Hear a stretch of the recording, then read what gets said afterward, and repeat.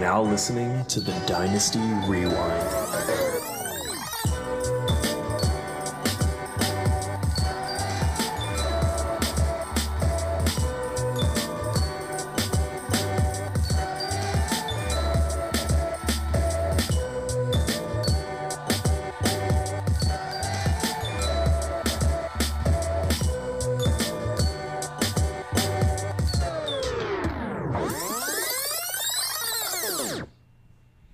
And welcome back to the Dynasty Rewind, everybody. I'm your host, Michael Bauer.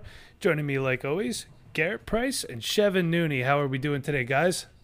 Good. How you doing, man? Doing good. What's up, boys? Not much. Glad to be back with you guys. Apologize, everybody, that the show's getting out 2 days late, but life gets in the way. You know how it goes. Everybody gets busy. So we are happy to be here with you today. We're going to start off with the news. I need to find my paper. Here it is. So Packers head coach Matt LaFleur tore his Achilles. It is his Achilles, right? It wasn't his ACL? Or is my handwriting just that bad? Okay. So, I was kind of thinking about this, and I saw that he tore something, and I think he threw out the first pitch at a baseball game somewhere. Oh, really? Right? Is that how he did it? I think so, because I saw he had that kind of like a full leg cast on. So I'm thinking, if you're a new coach coming in and you get hurt, that's a significant injury. If you're a player, in some cases that could be a career-ending injury.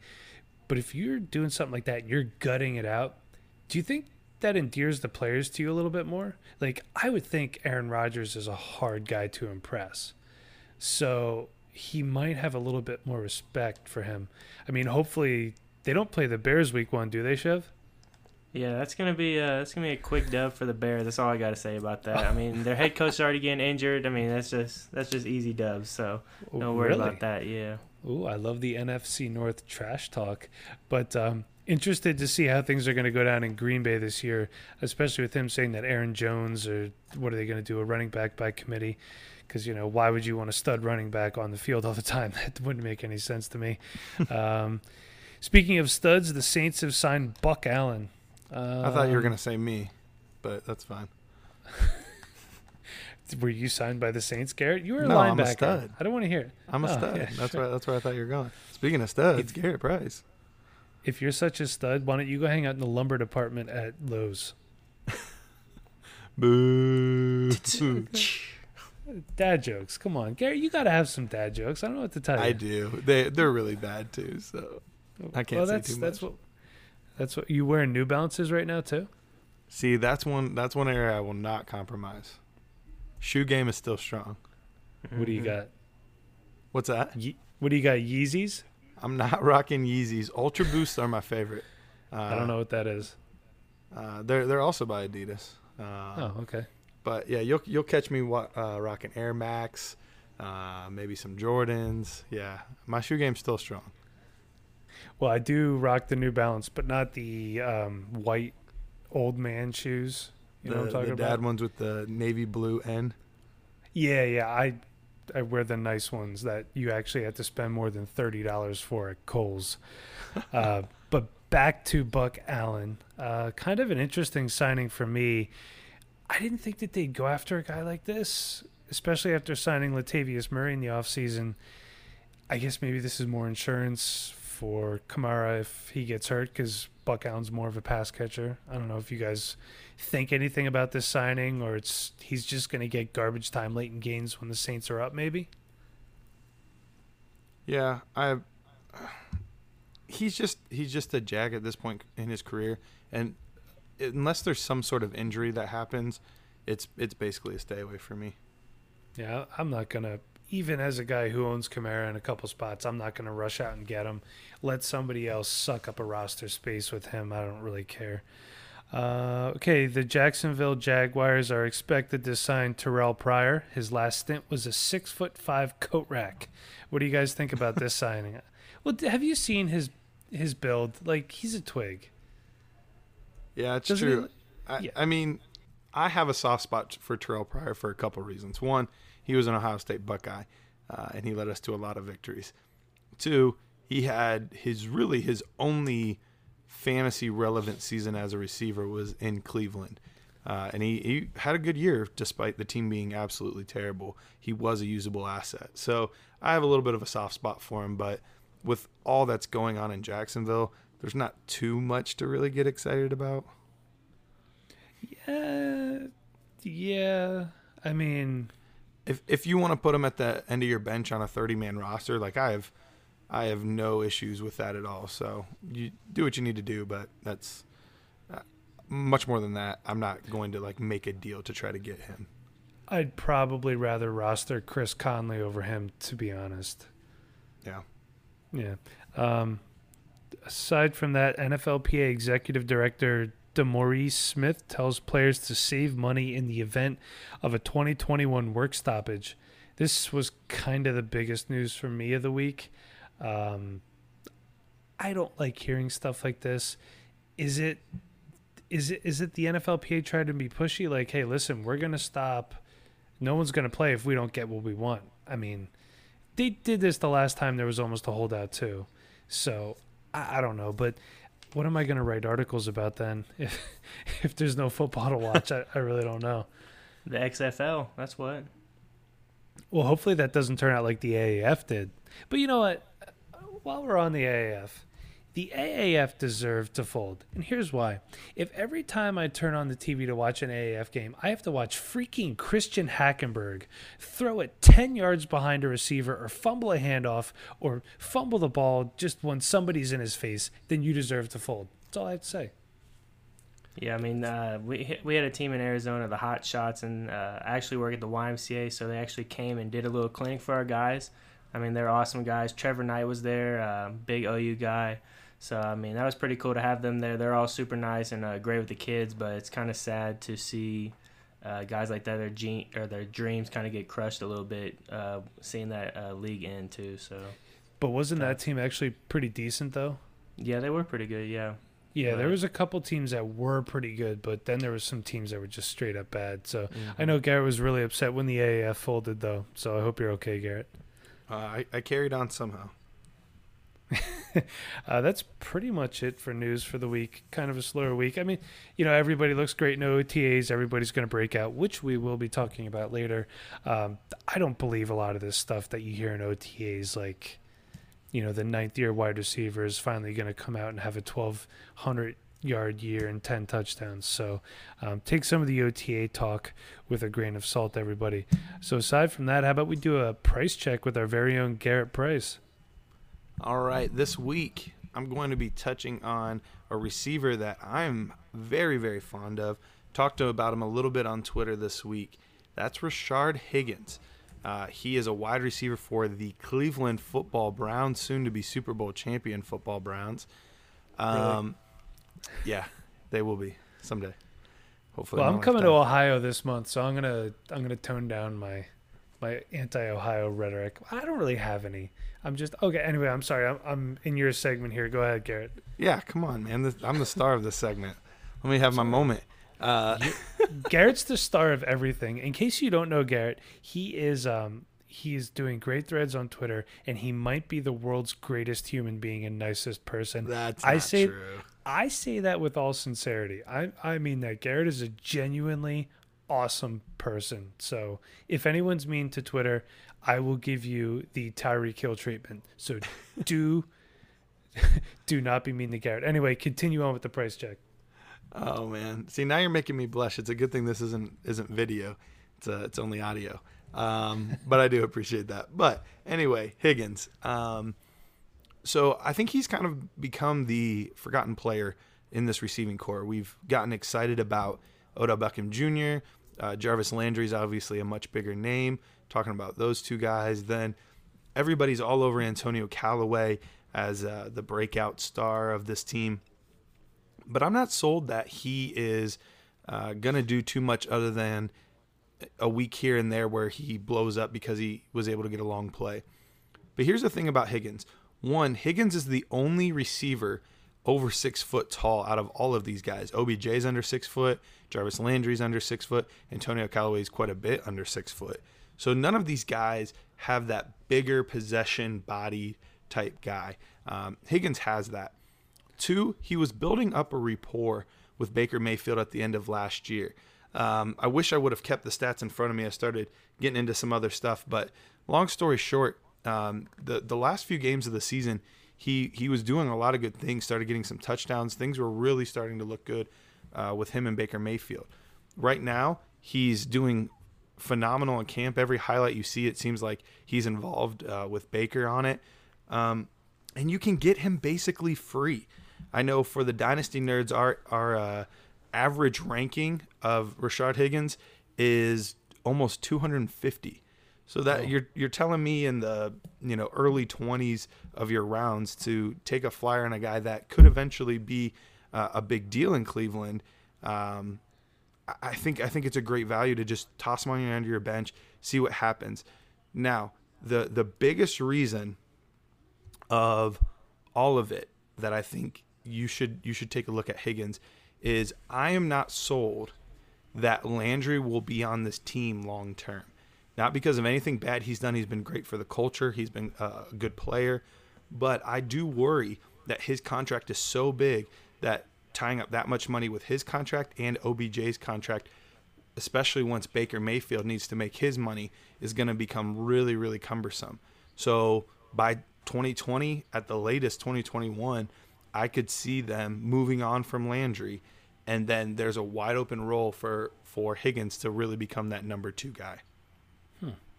That's interesting because in the Dynasty Nerds Devy League, I just drafted him. Did you really?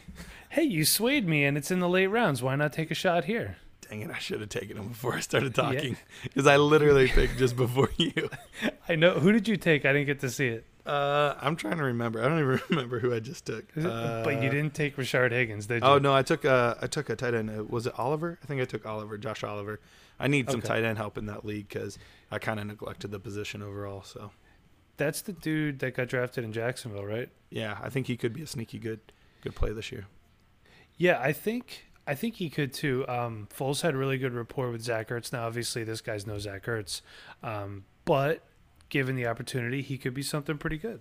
And so, he's a really good athlete too. So we'll see. There you go. All right. So thank you for the. I almost said rewind. Thank you for the price check, Garrett. So we were talking earlier about some guys that are going to break out in OTAs, but there's some guys that we have that might actually break out and be able to help your fantasy team. So these guys right here are kind of interesting because I have a couple of these guys and I'm getting bugged for them. And here's the funny thing, and I'm sure you guys have come across this. You have one of these guys on your team and someone tries to trade for them. And no, I'm gonna hang on to him because I think he's gonna have a good year. Well, he sucks. The guy I offered is better. How does that work? If he's better, you want him on your team. Well, that doesn't make any sense to me. It's one of those things that I hate when people do during trading, and I'm sure everyone could agree with me. Or not, whatever, it's fun. So the first guy we're going to talk about today, I know Garrett is a huge fan of Curtis Samuel, the wide receiver from the Carolina Panthers. Tell me a little bit more about Curtis. Yeah, Curtis Samuel, I was just talking about Higgins, who was really coming on at the end of last year. Same thing with Samuel. Samuel was a guy that was taking in the 7th round of the 2015 draft, but he always just had injuries kind of getting in his way. But at the end of last year, he was really coming on strong. Actually had better touchdown numbers than DJ Moore. And as far as a per-game basis, actually had very comparable receiving yards. And so he's starting to gain steam, so you're not going to be able to get him quite as cheap as you would have been able to get him, say, 2 months ago or so. But I think he's still cheap enough that if you're looking for a guy, an upside flex play, a wide receiver 3, a guy that could be really explosive, especially in best ball, the guy has that athletic ability to be able to take it to the house. Reminds me of shades of Percy Harvin at times. So there's a lot in his game that I really enjoy watching, and I think he could end up being a sneaky good wide receiver for the Carolina Panthers this year. You want to talk about a rewind? I was a huge Percy Harvin fan. Yeah. Shame about him. What he had, the migraines? The migraines, or something like that? Yep, that's what killed him. And he had some knee problems too, didn't he? You're probably right, but the migraines are what I remember. Yeah, and let's be honest, every NFL player probably has knee problems at some point. Hey, let's keep it on the same team. I know Chevin's a huge Ian Thomas fan. Why should I buy Ian Thomas? Yeah, I love Ian Thomas for this next upcoming season. We know Greg Olson is on his way out, so now would be the time to kind of buy Ian Thomas before that Olson injury happens, and you're not going to be able to buy him at the price you want to. So Ian Thomas is a guy that's sneaky athletic. He's got very good hands. I think he's going to be a big red zone threat for Cam Newton. And I also think he's going to be a safety blanket for him as well. I definitely love Curtis Samuel as well. He's going to be a sneaky good buy this season. You can definitely count on him to be the guy that's coming across the middle on those quick slants that can kind of take it to the house as well. So really love Curtis Samuel. But Ian Thomas, I think, is going to be a guy that is going to be Cam Newton's staple for this next upcoming seasons. He's going to be a guy that Cam Newton's going to depend on just because I think Cam's shoulder is still going to be affecting him later on in the season as the season goes on. So really look for him to explode this season once Olsen possibly gets injured or even retires. You know, Chev, actually, you're the perfect person to ask this question to, because this ties in both with you being a Bears fan and Ian Thomas. Do you think the Bears gave up on Greg Olsen too soon? I thought they did. Yeah, I would probably say they probably did give up on him a little too early. I'm not 100% sure who they brought in after him. I can't remember exactly at the moment, but Greg Olsen was a guy that I believe that they could count on during those times. I mean, when it comes, sometimes you just got to make a move, and the Bears decided they would want to move on without Greg Olsen. So, I mean, it's tough to say, but I think they did kind of cut it off too soon. You know, you actually made a good point without trying to. If you can't remember the guy that came after, then they got rid of the first guy too soon. Yep. Right? Yeah. 100%. I mean, let's see. Garrett, who did the Browns have after they got rid of Brandon Weeden? There's like 800 different quarterbacks. It's not 800. It's a lot. Let's see. I feel like I can get this. Directly after Brandon Weeden. I feel like I know this. I'm trying to think. Was it Campbell? Oh, that's right. Jason Campbell did play. Wasn't it Brian Hoyer? Brian Hoyer was there. Let's see. Brian Hoyer would have been after Brandon Weeden. I want to say there would have been like a backup that got playing time in between there. Okay. But Hoyer was pretty close to that time period too. There was also that kid from South Carolina that only like played one game, and it was at like the end of the year. Oh, what was his name? Shaw. Connor Shaw.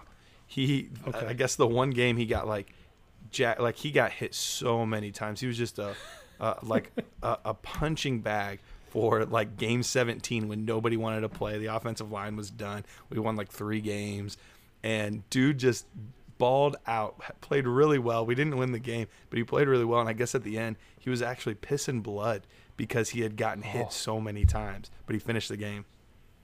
Hey, didn't they also like start Charlie Fry for one game and then trade him that week? Yeah, to and then Seattle? That was when Derek Anderson came in, had the magical what was that 07 season with him, Braylon Edwards, Kellen Winslow, all those guys, and we thought, here it comes. We're finally making it to playoffs. We win 10 games. 10 games we won.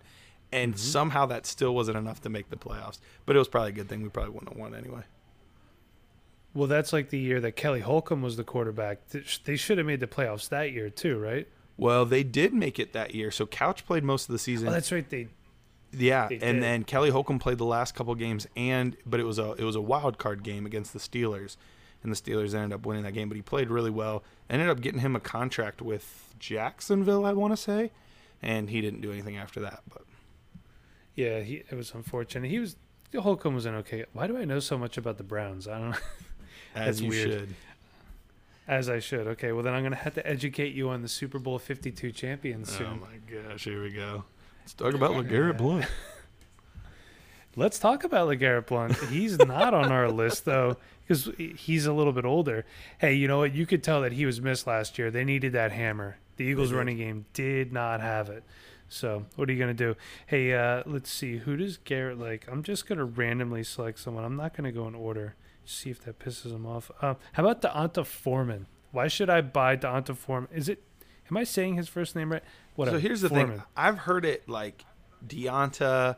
I've heard it I've always said Donta. It's D''O''N''T''A. So I always assumed it was Donta, but maybe I'm saying it wrong. So Donta Foreman, if you're out there and I'm saying your name wrong, feel free to hit me up on Twitter at Dynasty Price. We can chat about it, and I will try to get your name right next time, my homie. And if you're on Twitter, make sure you follow Dynasty Rewind, and we are now available on iTunes. Everybody, we're basically available everywhere, right?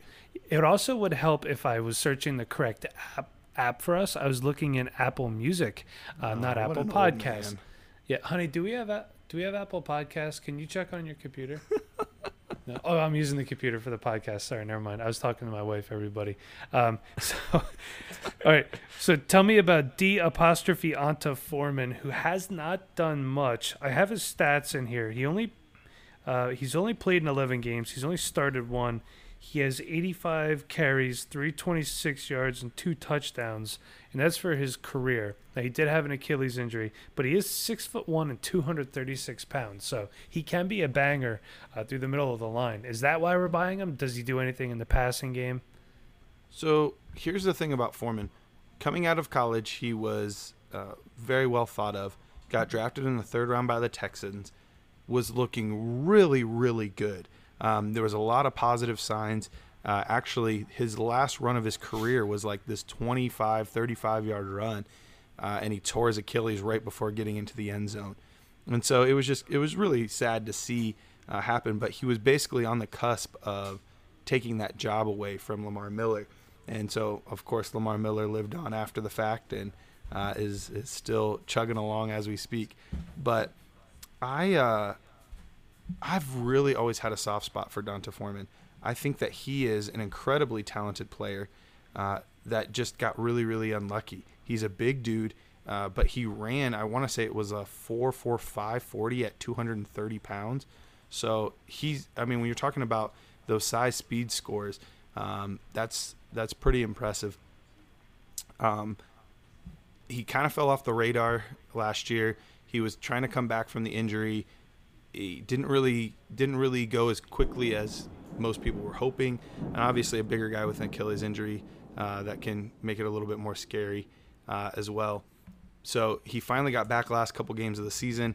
Didn't really look good. He looked slow. He looked like he was still trying to recover, knock that rust off, and so you were missing a lot of what Donta Foreman looked like in 2017 and 2018, but some of the reports that I'm hearing, and these are guys that are like Pro Football Doc, are saying like, I actually really like some of the stuff that I'm seeing out of him. He looks like he's running hard. He's running well.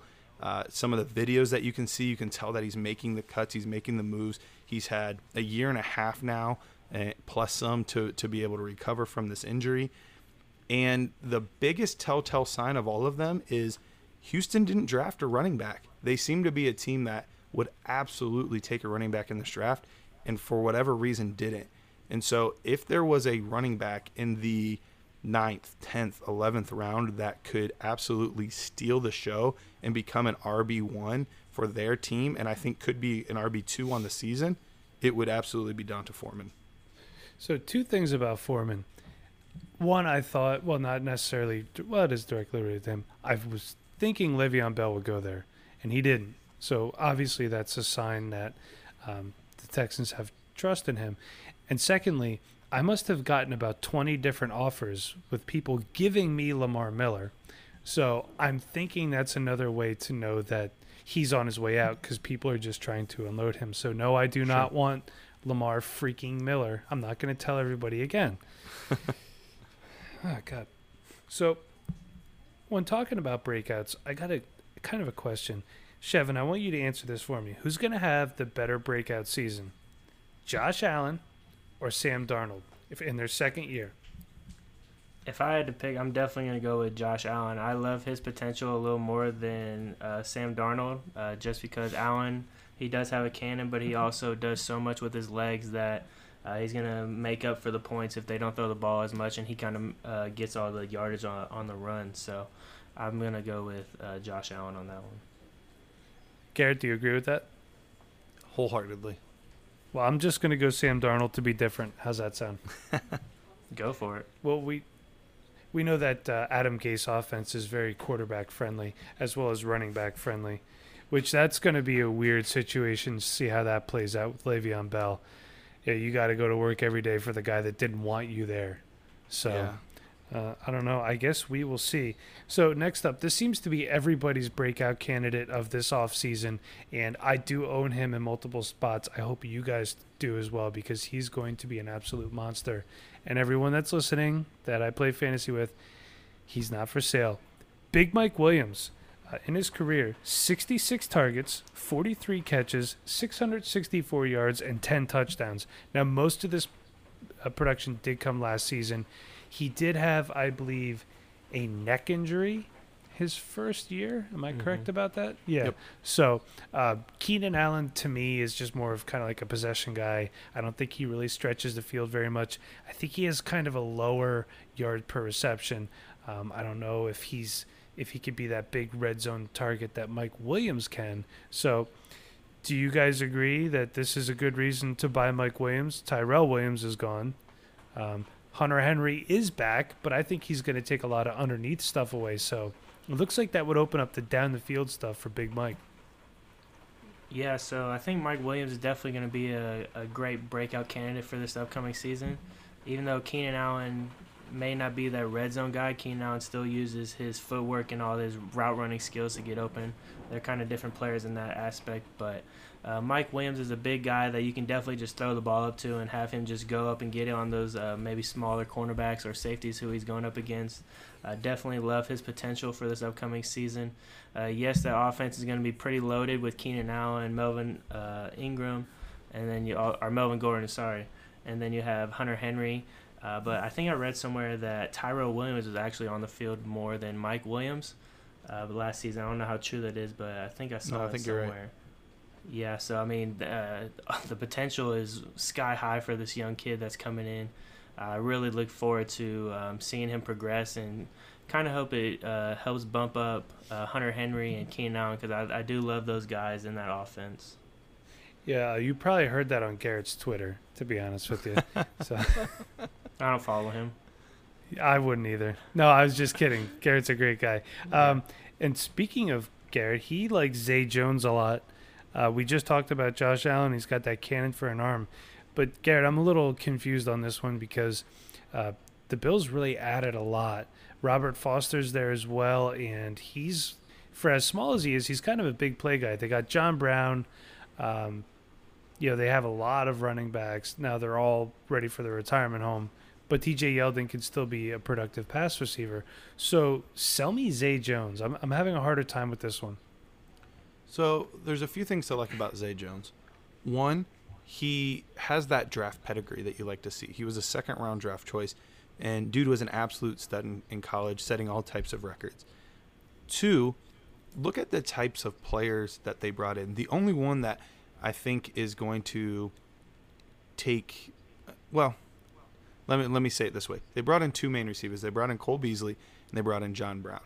John Brown is a very similar type player to Robert Foster. So I think if there's anybody that would stand to lose some targets, it would be Foster in that deep passing game.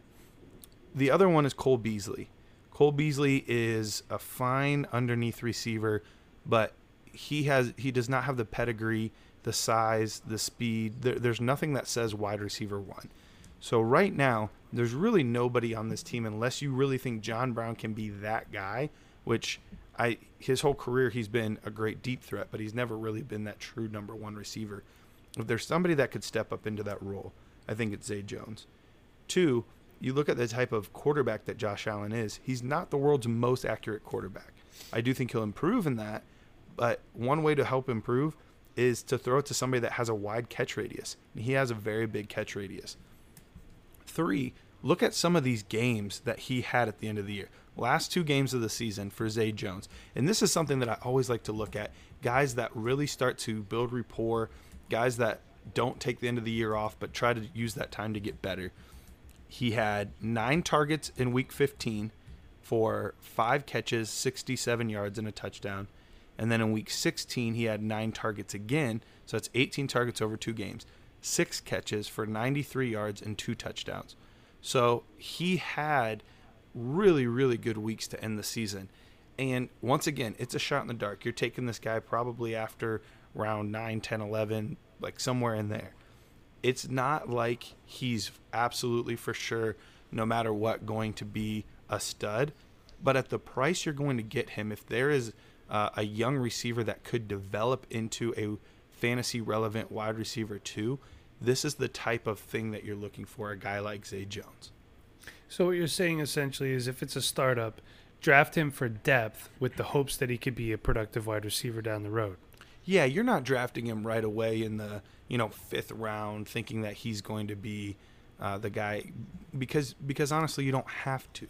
You can draft this guy with your with the 100th overall pick, and he'll probably still be on the board. So it's definitely more of an upside play, but taking his upside compared to some of the other players in that range, I like his chances of taking that next step this year.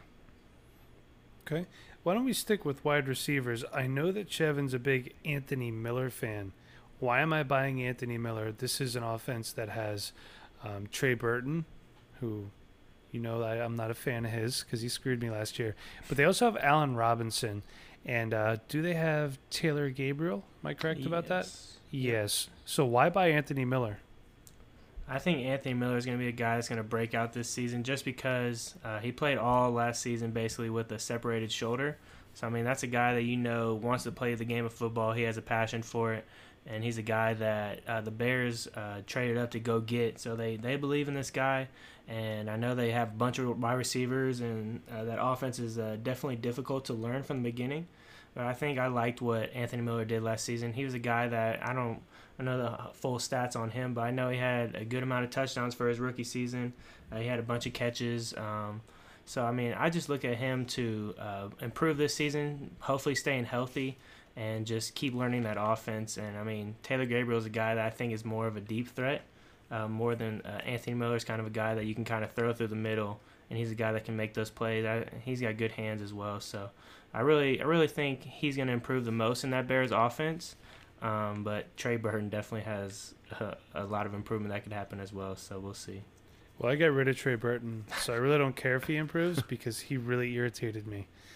Just throwing that out there. Yeah, no, he was definitely a player that everybody thought, like, oh, man, he's going to be in Matt Nagy's offense. He's going to be Travis Kelce 2.0. No, not even close.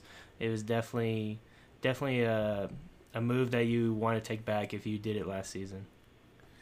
I mean, I thought the exact same thing that everybody else did. Yeah, he was productive when he did play in Philadelphia. Mm-hmm. He had obviously the big Philly special play in the Super Bowl. So I'm like, this guy finally gets his chance. He's gonna make the most of it. And I don't know, maybe is Trubisky just not a tight end using guy? There's a lot of quarterbacks that aren't. Ryan Fitzpatrick is a prime example of a guy who's going to throw it to a wide receiver 9 times out of 10, which gives me hope that Rosen's the quarterback there, because I do have some shares of Mike Gesicki, and how many bad seasons of Mike Gesicki can all these owners take?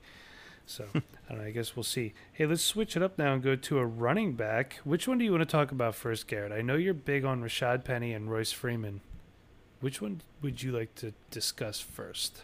I'll discuss Penny because I know Chevin's done some digging into to Royce and Philip Lindsay. So I'll let him talk.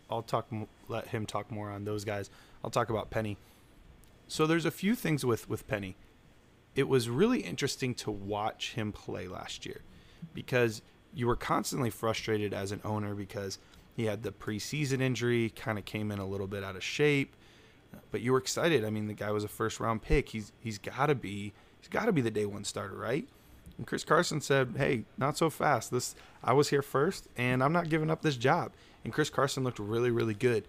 But in his opportunities, once he got on the field, once he got acclimated to the offense, he looked really good, especially highlighted by that game against the Rams where he rushed for over 100 yards, had the touchdown, and it kind of looked like that was his coming out party. Like, hey, Penny might be the guy now. 12 carries, that's a substantial amount especially compared to what he had been doing before.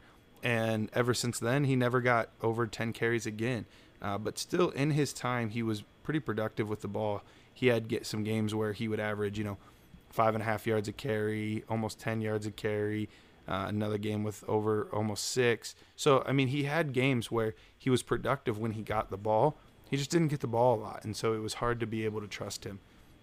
You would have to assume that, especially with Chris Carson dealing with some injuries in camp here, and Carson hasn't necessarily been the picture of health either, that this would be a prime opportunity in OTAs for Penny to be able to come out and really have an opportunity to take some shares of this offense. And so you have to assume that at some point they want to let their first round pick do his thing. Now, this is not an anti-Chris Carson spiel, because I really, really like Chris Carson, and I think he's a very, very talented and very underrated running back. But it's more about reading the situation, and I do think eventually Penny's going to be that guy. If I have the opportunity to get both to insulate my risk, that's probably what I'm doing. But if I have to pick one, I'm going to bank on the upside with Rashad Penny. So for me, I put Rashad Penny and this is going to sound weird, Miles Sanders in the same boat. And we're not talking Miles Sanders breakout, but what I'm saying is this. Right now they're behind somebody. And I think if they prove themselves well in OTAs in camp, and then another team has an injury and they're looking for someone to fill a void, the guy that's holding these guys back, in this case Chris Carson and Jordan Howard, could get moved and kind of open a door for somebody. I don't know if that makes sense, but we've seen it happen before. Actually, it happened in Wentz's rookie year. If you guys remember, Sam Bradford was there, and they got rid of him because Teddy Bridgewater went down. So, I'm always intrigued with guys like that could be moved if the rookie's playing well and there's an injury that arises. Another guy that I think would have been in that predicament was Isaiah Crowell. Had Josh Jacobs been playing well and Crowell wasn't doing much, but obviously he got hurt. But I thought he could have got chipped out. So, all right, no one's saying anything, so I'm going to move on. But Chevin's going to tell me about Royce Freeman. Well, here's another circumstance where, and Chev, you can agree or disagree. I think draft capital is going to be a huge factor in Royce Freeman getting more playing time. I know it's a new coaching staff coming in, but Lindsey was undrafted. Freeman was, I think, a third-round pick, if I'm correct. So, yeah, I believe so, yeah. So you're going to want to get the guys that you're spending more money on the field, I would imagine, right? Why am I buying Royce right now? Yeah, so I'd be trying to get Royce Freeman and Philip Lindsay on my same team, just because I think it is going to be a running back by committee. I'm not sold on which one's going to be the back at the moment, just because we have a new coaching staff that's coming in. Vic Fangio is a big defensive guy, so I think running the ball is going to be more in play, especially with Flacco there. I know he likes to throw the little short intermediate routes, so definitely intrigued to see how that goes with that offense, and especially with Vic Fangio running the defense. I think they're going to want to run the ball more. But I think Royce Freeman is definitely a guy that's going to be a pounder for them. I think Philip Lindsay is going to be more of a pass guy, and also kind of a guy that can run it a little more outside than Royce. I think Royce can kind of steal some touchdowns from Lindsay as well. So honestly, for me, I'm not 100% sure on a breakout season for Freeman, but I do think this running back committee is going to be one to watch for this upcoming season. If one goes down, I think the other is definitely going to excel, kind of like what Philip Lindsay did last season when Freeman was hurt. So this is a good strategy talking point, and I usually stay away from handcuff scenarios like this where both backs in a running back by committee. I know a lot of people did it in the past with Kamara and Ingram. So if you have both of these guys, are you playing both of them and just hoping that the Broncos have a good game on the ground, or throwing it through the air? What is your strategy on something like this? And like I said, this is why I stay away from situations like this, because it's so nerve-wracking trying to figure out who to play. Yeah, so it's definitely murky water. So, I mean, last season you had Derrick Henry and I believe it was Dion Lewis in that kind of same situation.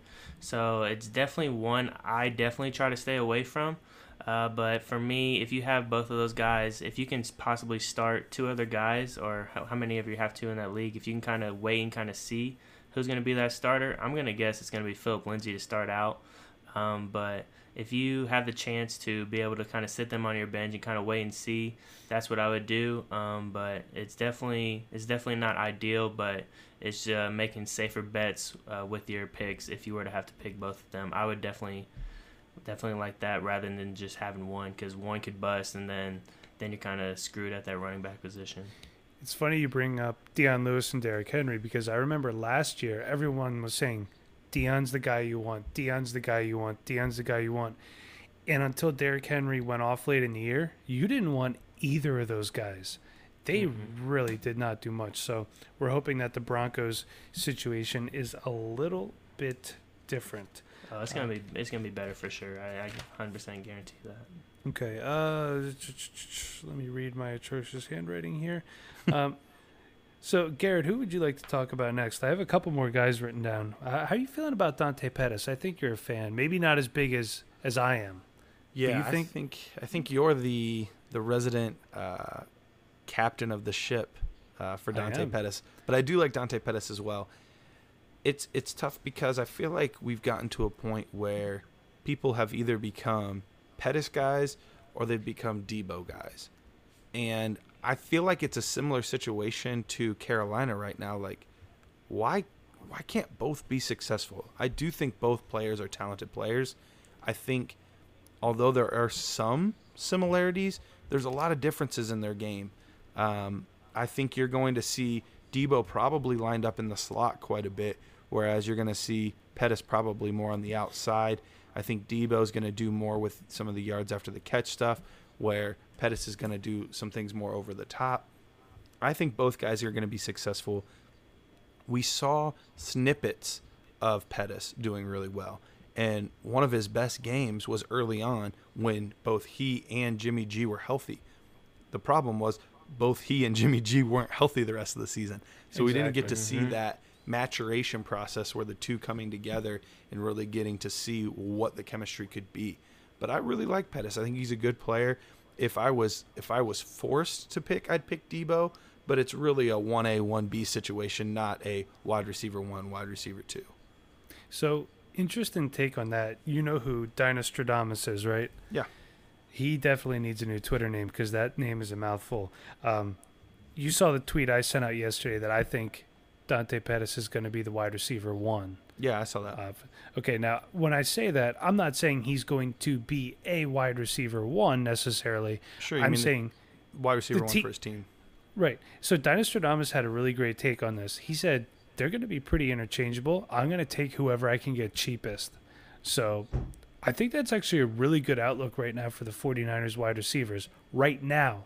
Next year at this time, it could be a completely different story, obviously. Sure. I mean, Dante Pettis could go off. Maybe Debo has a not-so-productive rookie season. It could go the other way. Maybe Dante Pettis gets hurt again. Maybe Debo Samuel gets forced into more playing time and just goes berserk. So it's really interesting to see, but I do like that little bit of strategy right there. Just get what you can. Hey, Chev, I got a question for you. Mm-hmm. What do you think about James Washington? Are you buying into the hype that he's just going to slide into that number 2? He's going to be the next Juju? I mean, they do have Dante Moncrief, and they drafted somebody, I think. Deonta Johnson? Yeah, I should have written that down here because, I don't know, I just get confused with names. I'm old. But so I know that the typical Steelers strategy is, okay, we have our 1, which was AB, and our 2 is Juju. Our 1 leaves, our 2's our 1. Our 3 is now our 2. Mm-hmm. Is it going to be the same thing? I mean, is he getting handed this job, or Deonta Johnson and Dante Moncrief, are they going to chip into this time? Is his breakout not going to be what's expected? I don't think it's going to get handed to him at all. I think they kind of drafted Deonta Johnson for a reason, just in my opinion. Excuse me, but I just don't see them handing him the job. Also, I can also see them being in a situation where they might want to throw 3 wide receivers out there, and I think that might be the best fit for them at some point as well during this season, because I know on the road Big Ben kind of struggles, so at some point they're going to have to throw 3 wide receivers out there and kind of chunk it up and try to get back in the game. So, but I think James Washington is a guy that you can kind of kind of hope for a breakout. I'm not guaranteeing it's going to be there, but I think it's a good opportunity for him in that Pittsburgh offense. They've been one of the teams that throw the ball more than anybody in the last probably 5 years. So I would definitely want James Washington on my team. I got to watch him being in Oklahoma, and he was at Oklahoma State. So he's a very exciting player. He's a guy that can get open down the field, and he can just make big plays for you. I think he's gained a little bit of weight this offseason as well, but he still looks like he has the same speed. So it's going to be a very, very, very cautious wide receiver core to watch, just because I believe Deontay Johnson could possibly move into that situation where he could possibly take over the wide receiver too. But I think James Washington and him are going to go at it this offseason. I think they're going to be the two after Juju, the two wide receivers that are going to get the most opportunity in the 2 and 3 wide receiver sets. Hey, while we're on the Steelers, I'm sure you guys, like myself, listen to a lot of podcasts. I know if you only listen to us and you're in, I don't understand why you'd only listen to us, but if you do, thank you. Garrett is also on the Dynasty Nerds podcast. So one guy that I'm not hearing a lot of people talk about for a third-year breakout candidate, and I know that's more of a wide receiver thing, but what about James Conner? He did have almost 1,000 yards rushing last year, kind of out of nowhere. We expected a decent season, but nothing like that. Why do you guys think that no one's talking about James Conner? Are they worried about injuries, or? I think part of it is he kind of already did break out. We saw him be basically a top 5 back for the first half of the football season. And so I think that's why people aren't necessarily talking about him as a breakout, because we've already seen it happen. He's still getting taken in the top 2 rounds of drafts. But I think your point is right. If anything, his value has definitely gone down since last season, and people are a little more afraid to draft him. And partly, I don't necessarily disagree. Early on in my drafts, I don't like to take a lot of risks. With my big name players that are expensive, I'm trying not to take a lot of risk. I'll take all kinds of risk late in drafts, or if I'm trading for guys that are going to probably be more depth or bench pieces. Give me all the upside all day long. But he hit most of his upside last year, and most owners want you to pay for what he's done and accomplished. And there is some worry about Jalen Samuels. There is a little bit of worry about Benny Snell. You had the GM come out and make those comments about, we're gonna look at who's doing well, and we'll let that guy be featured. And so I think there's just a lot of nervousness around him. If you're a truther, if you're a believer, buy now, because this is the cheapest you'll be able to get him unless he flames out. But I'm nervous that he is going to be a good lead committee back more so than the man. So when you're talking about you don't like to take risks in drafts early on, what do you feel, or how do you feel about somebody who drafts Odell Beckham one spot ahead of your first selection? So are you saying, am I worried about OBJ being too big of a risk? No. What I'm saying is I selected OBJ one spot ahead of you in our Devi startup. Yeah. I was just curious. I saw that, but, and part of me got mad for a half second. And then I was like, oh, yeah, this is a super flex. I'll get Baker. So I wasn't too upset. I think for me, you guys always talk about your drafts, and it just seems like Mike just really loves sniping you of all your picks. I mean, I think he just joins leagues to be with you, and so he can just snipe you 24/7. And he always, I'm here for it. And he always seems to be picking right before me, he's always right around me somehow. So yeah, how does that work? You and I, you're either 1 or 2 spots behind or ahead of me, or we're back to back constantly. Yeah. I think in all 3 leagues we've been back to back, or 1 spot away, and I think one of the other ones.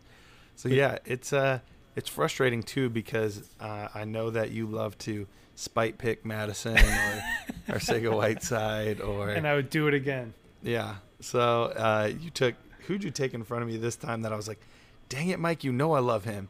It was Foreman. We were talking about him earlier. You got Donta Foreman in this league, right? Yeah, but where I drafted him was insane. It was great value. Yeah, it was great value. But I think it was him, and there was somebody else that I really loved that went back to back right before I think it was Goddard, and I didn't get a chance to take either one of them, and I was furious. Well, you had to have known I was going to take Goddard if he fell to me. Yeah. No, I wouldn't have blamed you. Hey, speaking of which, I think our Hall of Fame Dynasty draft is finally over, right? I'm not sure. It's probably still going. That was a long one. That was almost a month. You realize that, right? It was a long draft. That was crazy. So that wraps up Dante Pettis. Let's see. Or who were we talking about? James Washington. Sorry, I'm not checking everybody off. One guy for me, I think if I can just butt in and kind of just pick a player, is Dallas Goedert. I mean, I love Dallas Goedert. Everything that I saw in the film of him in college, I absolutely loved. He reminded me a little bit of Gronk in sense, maybe not blocking wise, but everything he can do down the field. I definitely love everything about him in that aspect. But I mean, I think if he gets his chance to be that number one guy in a Philadelphia offense that loves to hit the tight ends, I think he's just going to absolutely excel. But I mean, if Ertz has been a guy that kind of stays healthy and you really don't get a chance after that. But if Goddard can kind of get his chance, I would definitely be excited for him. If you can get him now for really cheap, that's a guy that you want to watch in the future. I think he's going to be a breakout candidate. If not this year, maybe next year for sure. Did you see what Daniel Jeremiah tweeted out? It was like within the past 2 or 3 days. No. So he tweeted out, he said, 2 players that I would be heavily buying are Dallas Goedert and Hunter Henry, because I believe from what I've seen, they're going to run more 2 tight end sets than any team we've seen in a long time. I would agree with that 100%. Obviously, being an Eagles fan and watching every game, I see the type of offense that they're running and they're going to kind of transition to a little bit. I think you're going to see a lot of Miles Sanders this year. Not enough to make him a fantasy-relevant starter necessarily. Ertz isn't a free agent until 2022. That's obviously when he's signed till. But the way that Howie Roseman works the cap and works trades, I could see if Goddard plays really well and they draft a tight end in 2020 within the first 3 rounds, 2020 could be Ertz's last year as an Eagle. As much as I hate to say it because I love the guy and he's a fantastic football player, obviously the NFL is still a business. So they're going to do what's best for their team. They're going to have to extend Carson. A lot of these younger guys are going to have to get contract extensions too. And, hey, you already won the Super Bowl with Zach Ertz. So if you could save money at that position and still get the production, why not move on? I mean, like I said, as much as I hate to say it, could be, hey, here's a good one. While we're on tight ends, Chev, since you brought up Goddard, you think Chris Herndon's going to have a breakout season? Did I say his name right, Garrett? Because I think I called him David Herndon once, right? You did call him David one time. Okay. But we're here for David or Chris Herndon, either one. So is Chris Herndon going to have a breakout season, or is he going to be this year's Jets version of Mike Gesicki? Chris Herndon, is he with Jacksonville or is he with the Jets? He's the Jets tight end. Jets, yeah. And so we're going to take away, he is suspended, I believe, the first 2 games of the year for a DUI. So don't factor that into it. Just imagine that he's only playing, that there's only a 14-game season. Like I said, don't put the suspension into it. Yeah. I definitely can see him possibly breaking out, but with Gates' offense and kind of I think what they kind of want to do, it'd be tough for me to say he's going to break out. But I mean, I really do love his potential. He's a guy that I think could be Sam Darnold's safety blanket down the middle of the field, and kind of be a guy that can eat up the first downs for them when he's out there on those 3rd downs or 2nd downs. So I definitely think he's a guy that could break out, but I haven't done enough research on him to kind of put my foot in the door for him. I just haven't watched enough film. Garrett, have you done a lot with Chris Herndon? I watched a decent amount of some of his snaps and plays. He's a talented player, and he really looked to be building a good rapport with Darnold last year.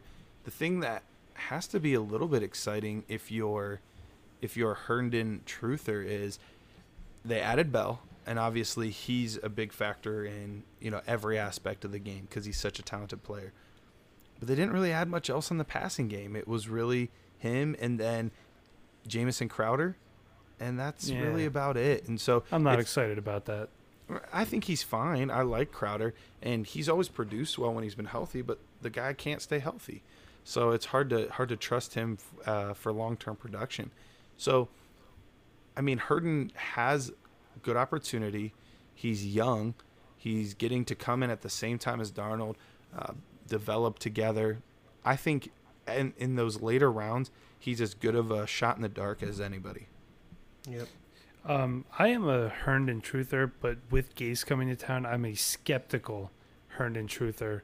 So I like what you said about Bell opening things up, and I think it can happen, but we're just going to have to wait and see. So let's see. Moving on, I just have. I'm just going to touch on a couple IDP guys that I think are going to break out this year. One is Kenny Young, the Baltimore Ravens linebacker. C.J. Mosley went north to the New York Jets. He took a lot of production with him. So right now, Kenny Young is slated to be the starting middle linebacker for the Ravens. They always seem to have that one guy that racks up a ton of tackles. He's not going to be a big pressure guy. But if you're in an IDP heavy league that scores tackles a little bit higher, Kenny Young's going to be a good play. And another one is Derek Barnett, the Eagles tight end. You could get him really cheap right now because he finished last season on IR with a torn pectoral muscle. He was having a very productive season until he got hurt. He only has 7.5 career sacks, and while that's not a lot, he did have a lot of quarterback rushes. So buy him cheap. The Eagles also did lose Chris Long and Michael Bennett, so somebody has to step up there. Do you guys have anyone else you want to touch on? Like, are you guys crazy enough to think that Rojo's going to have a breakout year? No. No? Chev? I'm going to say hard pass now. You're going to hard pass on that? What would you guys buy Rojo for? Would you buy him at all or like super cheap? I struggle with this because I'm not a believer in him in any form or facet. And I tend to go with the guys that I see more potential in who they are as a player. I think the cream rises to the top. And I like players more than I like situations. Now, I know situation dictates a lot of what happens in the NFL. But I think if they're going into week 5 and he still hasn't done anything, I think they're going to say one of two things. Either one, we got to make a trade. Let's see if we can pry Duke Johnson away, or let's see if one of those Philadelphia Eagles are available, or they're going to try to find somebody, or two, they're going to say, all right, Bruce Anderson, let's see what you got. Let's see if you can do this thing. So is it out of the realm of possibility that Rojo plays better than he did last year and he's a capable low-end RB2? Sure, he could be the running back 20 on the season. It wouldn't shock me for that to happen. But as far as me buying a breakout where he's a player that I'm excited to own, no. So if I came to you and I said, hey, Garrett, I have Rojo. Give me a 2020 third for him. Would you do it? At that point, I guess I would take Rojo if we're still talking preseason, because in the third round, you're just hoping those guys get opportunities. We know that Rojo's going to get an opportunity, so I'm probably taking him there. But that's about the extent of it. Like that's the most I'm willing to pay to get Rojo. See, that's why you should play more IDP leagues, because then you would say no, because that's when you start drafting your stud IDP players. Sure. Yeah, in that case, maybe I wouldn't. Yeah. See? So I talked you out of it. You're welcome. There you go. Yeah, I'm only in 2 IDP leagues, so I need to get in more. I try to get in a bunch of leagues that feature it. If you scout it well enough, you could really... That's a big advantage. I'm in the Back Row Invitational League, or the Brill, as it's commonly referred to as. So their IDP scoring is actually almost as good as a running back or wide receiver scoring. So they started getting, and that was a startup, they started getting a run of defensive players as early as I think the 11th round in a Dynasty startup. So it was pretty crazy. Can't even say crazy right now. One last guy I want to touch on before we move on to the rest of the show. Evan Ingram. What do you guys think about him? I mean, he was a little banged up last year. Is anyone high on him? Think OBJ being gone is going to open things up. I know they have Sterling Shepard. They got Golden Tate. Go ahead, Chef. Yeah, I think Evan Ingram kind of showed kind of what he can do in his first season when OBJ was hurt for most of that year. But they didn't have Saquon Barkley there as well. So I think Saquon's definitely going to be taking a lot of his targets and a lot of his opportunities just on the short intermediate routes. But, I mean, I think Evan Ingram could be a guy that could break out this season. I mean, they have Sterling Shepard there. I believe they have Golden Tate as well. So, I mean, those are guys that have done it. They're more of their wide receiver 2, wide receiver 3 range. But, I mean, those are guys that have proven that they can make plays. But I think Evan Ingram's going to be a guy that you would definitely watch at the tight end position just because it is so slim and a lot of the guys kind of do the same amount of production. But Ingram is a guy that could possibly win you a week if him and Eli get hot, or Daniel Jones. Daniel Jones. Hey, you're stretching a little bit there with the Daniel Jones kid. I know. So, well, that's our second and third year breakout players. I hope you guys learned something. I know I certainly did it because I wasn't thinking about Zay Jones as high as you were, Garrett. So I might look into him, see if I could acquire him cheap enough. But we do have a couple listener questions. The first one is from Danny B, and he's at Danny B11, but the B as in BE is the number 3. So this is a two-part question. Why did Hakeem Butler fall from grace, and will he become the player people thought he was pre-draft? Also, will Debo be the wide receiver 1 for the 49ers? I'm just going to take the Debo one and say, no, it's Dante Pettis, as I said earlier. And Garrett's going to go ahead and disagree with me. And then, Chev, you know what? You live out in Arizona, so you could go ahead and tell us, why did Hakeem fall from grace? He's on the Cardinals now. Maybe you could shine some light on that. Yeah, I honestly am not 100% sure why Hakeem Butler fell so low. But he was definitely one of the guys that I really loved going into the draft. So I thought he was going to be a guy that drafted maybe late first, early second. I really loved his potential. He's a big guy. He's a pounder once he gets the ball. He's got some yak yards. I mean, watching the OU tape that he had, I mean, he just absolutely destroyed them that game. He's a big guy that's going to be a big red zone threat for Kyler Murray. I don't think he's going to break out this season just because I think Fitzgerald is going to take most of that load. But, I mean, he gets to learn from Larry Fitzgerald, one of the greatest to ever play the game. And I can't wait to see Murray and Hakeem Butler grow in this offense. I think it's going to be an offense that wants to run a lot of plays, and they are going to throw the ball up and down the field. So, besides the offensive line, I think it's going to be a very exciting season here in Arizona. So, Garrett, you want to tell me I'm wrong now about Debo Samuel? I'm not going to tell you you're wrong. I do like Debo more. But like I said, it's 1A, 1B, so I'm not going to stress if somebody thinks that one player is better than the other. But I think you're going to see similar production this year from him. Okay. Very good. So our last question is from super fan of the show, Tyler, and he wants to know... Has anyone gotten more questions on the show than Tyler? You know, actually, he's giving me a question every week. He asked if I mind, and I said, no, that's cool. You know what? I appreciate his commitment to this show. Yeah, Tyler is a great guy. We should make him the official fan of the show.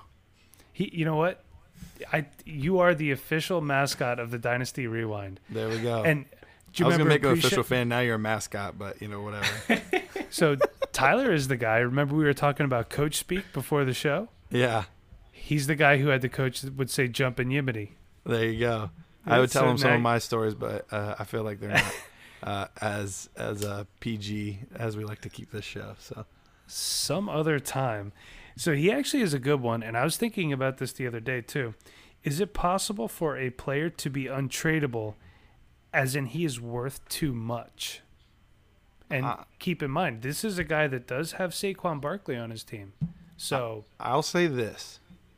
I believe everyone has a price. Now, I don't think teams always have enough to necessarily pay that price, but right. I think every player does have a price. So if you were to tell me, like, yes, obviously Saquon Barkley is just crazy, crazy valuable. But if you were to tell me somebody said, hey, I will pay anything for him. I will give you Zeke and Devontae Adams and a 2020 first.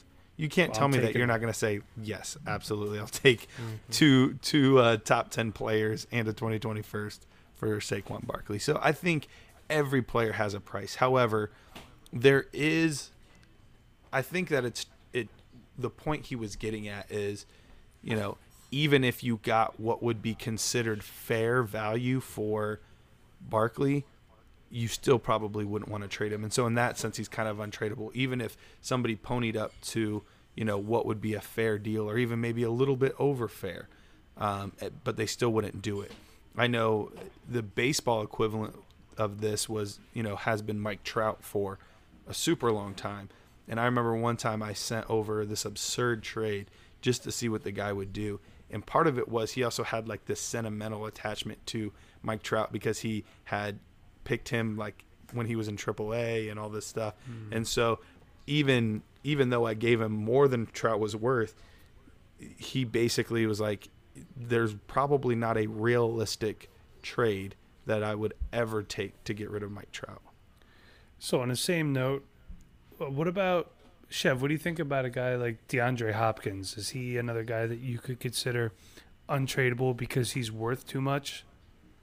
Yeah, I actually acquired him in a trade this offseason, so I'm really happy to get him. But I think he's a guy that you can almost count on every week to go up there and get you possibly 15 to 20 points almost every game just because of the connection he kind of has with Deshaun Watson. I mean, he's a guy that's done it with quarterbacks of lesser talent than a lot of the other wide receivers that have Aaron Rodgers or other quarterbacks of that caliber. So I think he's a guy that you can definitely count on most of the time. But I think if I had a good offer on the table, I wouldn't say he's untradeable because I don't believe in people being untradeable, but he'd definitely be hard to get off my team at this point. Yeah, I would agree with that. So I would say that there are guys out there who could be considered too valuable to trade. Every player does have a price, but are people willing to pay it? So that concludes our listener questions portion of the show. Thank you for all the 2 questions that we got, everybody. So our rewind of the week, I don't know, I do watch a fair amount of Bears games. I was always curious what the GSH on their uniform stands for. Chev, do you know? I can't remember his name, but it was one of their owners, I believe. I can't remember his name, though, at the moment. So the GSH on the Chicago Bears uniform stands for George Stanley Harris Sr. He was the founder, owner, and head coach, and he was nicknamed Papa Bear. He kind of did everything for the Bears organization when they first started out. So there is your rewind of the week. And now, Garrett, lead us in with the verse, or lead us out with the verse, I guess I should say. Yeah, all right. So this week for our Dynasty Rewind verse of the week, we're going to be in Philippians chapter 4. And this is verse 6, and it says, "Do not worry about anything. Instead, pray about everything. Tell God what you need and thank him for all that he has done." And I know that this speaks to me because I like to try to be a person that when something's wrong, I take care of it. And I'm stressing out, but I'm going to figure out a way to get it done. But rather, we just need to take our concerns and our worries to God and let him take care of it, and then we can follow his leading. Yeah, I definitely love that verse. I think another thing for me is just treating people the way you'd want to be treated as well. I think just seeing people that are possibly on the streets or they're begging for money. I mean, if you just go buy a Gatorade at the store, I mean, just blessing somebody's life for just one day, even though it may not mean anything to them. I mean, it's only $1, but I mean, you're blessing somebody's life. I definitely enjoy being able to bless people and be able to give them something that they may not be able to get. Garrett, again, thank you like always for the beautiful verse of the week.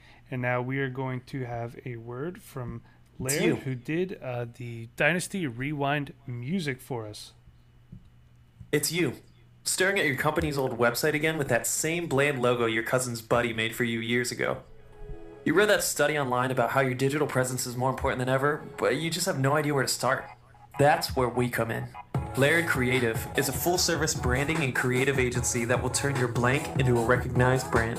From video and audio production to graphic design, Laird Creative has every tool you need to build your brand from the ground up. Visit LairdCRTV.com That's LairdCRTV.com to get started today. Laird Creative. Step your brand up. Well, Laird, I got to say thank you to you for stepping our brand up because the music is awesome. So thank you to everybody who listens. Thank you for all the questions. Don't forget to follow us on Twitter at Dynasty Rewind. Garrett, where can we find you on Twitter? At Dynasty Price. And Chev? Yeah, so I actually just changed my name. It's going to be ChevBoyRD. So it's kind of swaggy. So definitely a new little kick to my Twitter. So it's going to be Chev, CHEV, Boy, BOI, RD. So definitely love it.